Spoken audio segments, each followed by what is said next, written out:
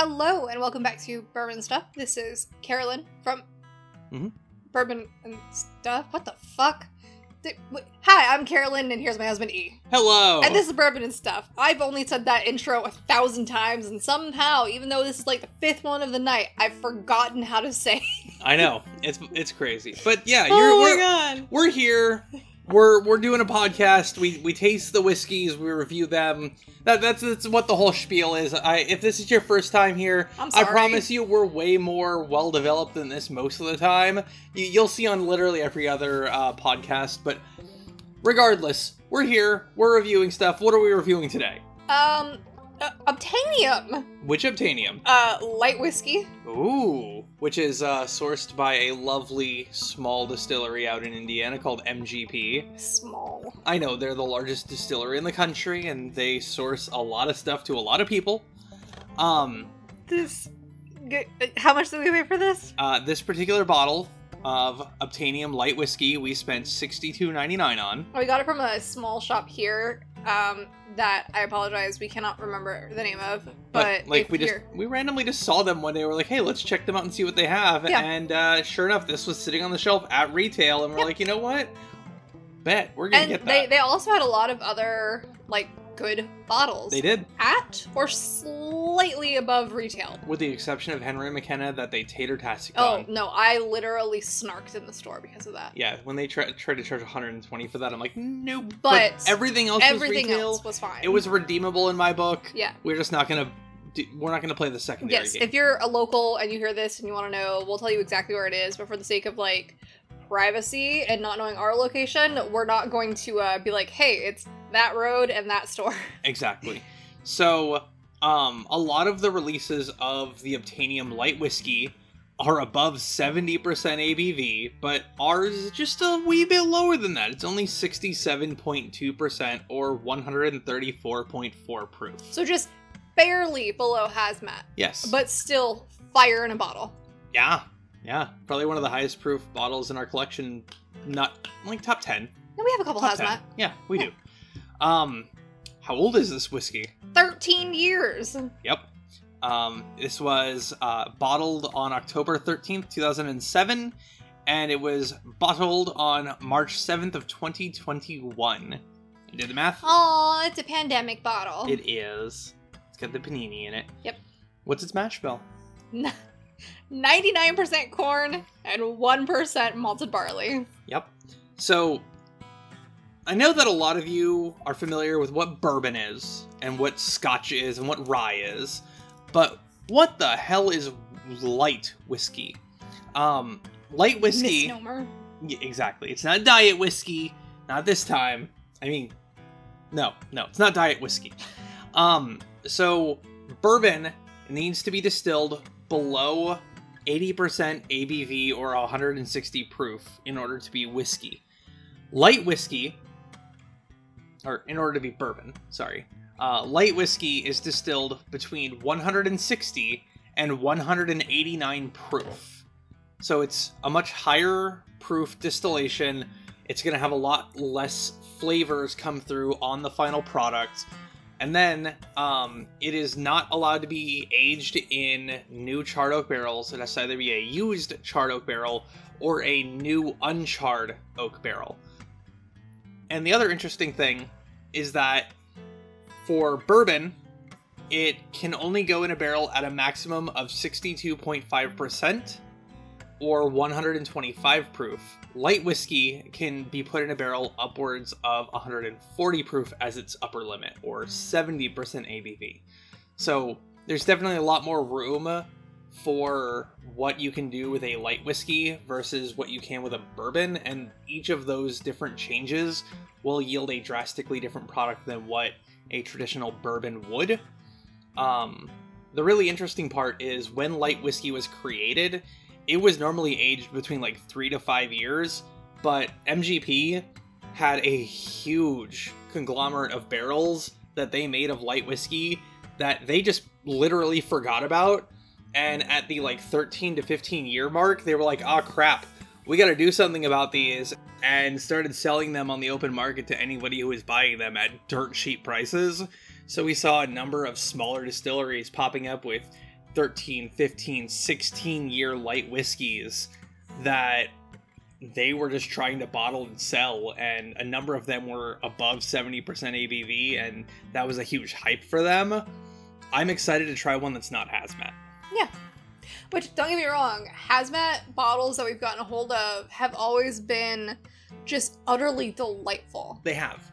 But to have a light whiskey that's not hazmat from the current releases that are out there, this is actually a lot more rare. Mm-hmm. So it'll be interesting to see how a 13-year-old light whiskey compares to what we're used to in the bourbon realm. I will try to take a good picture of this bottle, probably using a white background, Oh, yeah. because it is both surprisingly dark, knowing the regulations of light whiskey, Mm-hmm.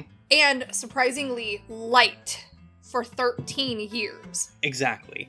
And frankly, this particular release hits all of the things that you've complained about with the stipulations and requirements for a bourbon to be a bourbon that you think are bullshit. Yeah, oh yeah. So I'm curious to see how this at 13 years holds up to your palate, to see how drastic of a difference this would be if you called it bourbon.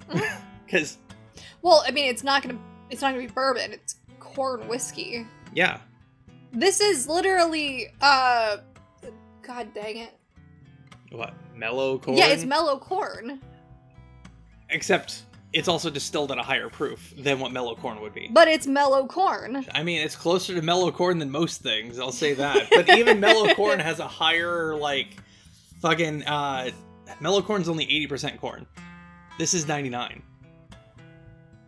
This is more corn than mellow corn. But again, I can call this whiskey. I can't call this bourbon by No, you can't. by standards, by any standard. But I'm just saying, like, compared to what you want bourbon to be able to qualify. Yes. That's what I'm trying to get I at. would love for light whiskey to be able to be called bourbon. If like- it's using the right mash bill but just a higher proof, fuck it. Why can't it be bourbon? And that's what we're going to find out Yeah. on the tasting of this. So, shall we get into the nosing? Let's do it. It smells like fire. It is butterscotch. Like- it burns my nose though. Like, this is Werther's fucking original in a glass. No, With absolutely. heat. It is candied caramel. Yeah. That's all it is. Which is, it's for some no, it's not for some reason. Higher proof does different things to the barrel. Exactly. It pulls out more of that barrel and more of the Mhm. vanillin compounds and stuff like that. Plus, starting with used cooperage oak Yeah. will also have a lot less of that tannic component Yeah. that you would get And, like, from a bourbon. The other hazmat we had was like Fruit Loops. There's always just And that was a rye. yeah, but it's Yeah. always wildly strong sweet scents. Yeah. Yeah. Okay. I mean, really, if that's all I'm getting is just heat, butterscotch, and maybe a little corn. the butterscotch makes absolute sense. Yeah. For like candied corn. No, absolutely. Yeah, I mean that's another way to say it. Candied corn. Yeah. Yeah. Okay, Okay. fuck it. Let's go. Oh my god, that's good. For 134 proof, the heat doesn't kick in until it's down your throat. That is the sweetest whiskey I have ever had in my life. It is absolutely like cream corn, like And candy. yeah, it is like the cream corn that you get in the can that's very Mhm. sweet, and caramel. Mm-hmm. That's it. I don't taste overly aggressive wood. I don't taste tannins. It is just wildly Wow. sweet. It is. That's really good. And the finish is just this, like, super unctuous sweetness. Yeah, I That mean- just lingers. Everything can just sweet.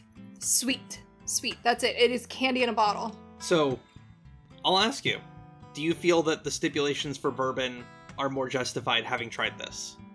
Or do you still You're stand... literally trying to compare apples to oranges because you're having me say, is a corn whiskey, can you compare a corn whiskey to bourbon? I literally don't give a fuck about the mash bill. Like, I think that the mashes are ridiculous because, like, 1% off shouldn't make a difference, but you're literally saying, should mellow corn be considered bourbon? Well, do you think that the higher barrel entry, the higher distillation, and the use of non-virgin oak play major factors in the flavor enough that it would deserve its own category. So I think that it does play a factor in the same way that Florida is different than Kentucky, that Indiana is different than Kentucky, that Texas is different than Kentucky, that Ohio is different than Kentucky. Interesting. That New York makes a hell of a lot different than Kentucky does. Like, everyone associates bourbon with Kentucky. Okay. But Okay. if you we have bourbons from across the country. Yeah. We have bourbons from Canada.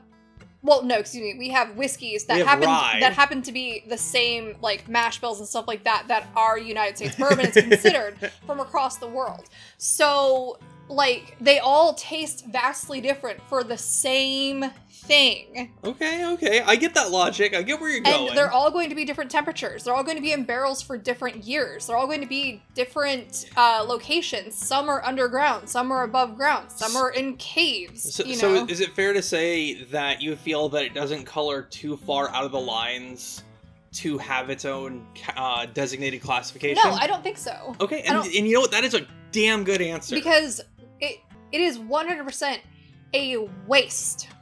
A waste to have the stipulation that it must be a new oak barrel. Yeah. It is a waste. And used oak barrels make delightful things. They do. When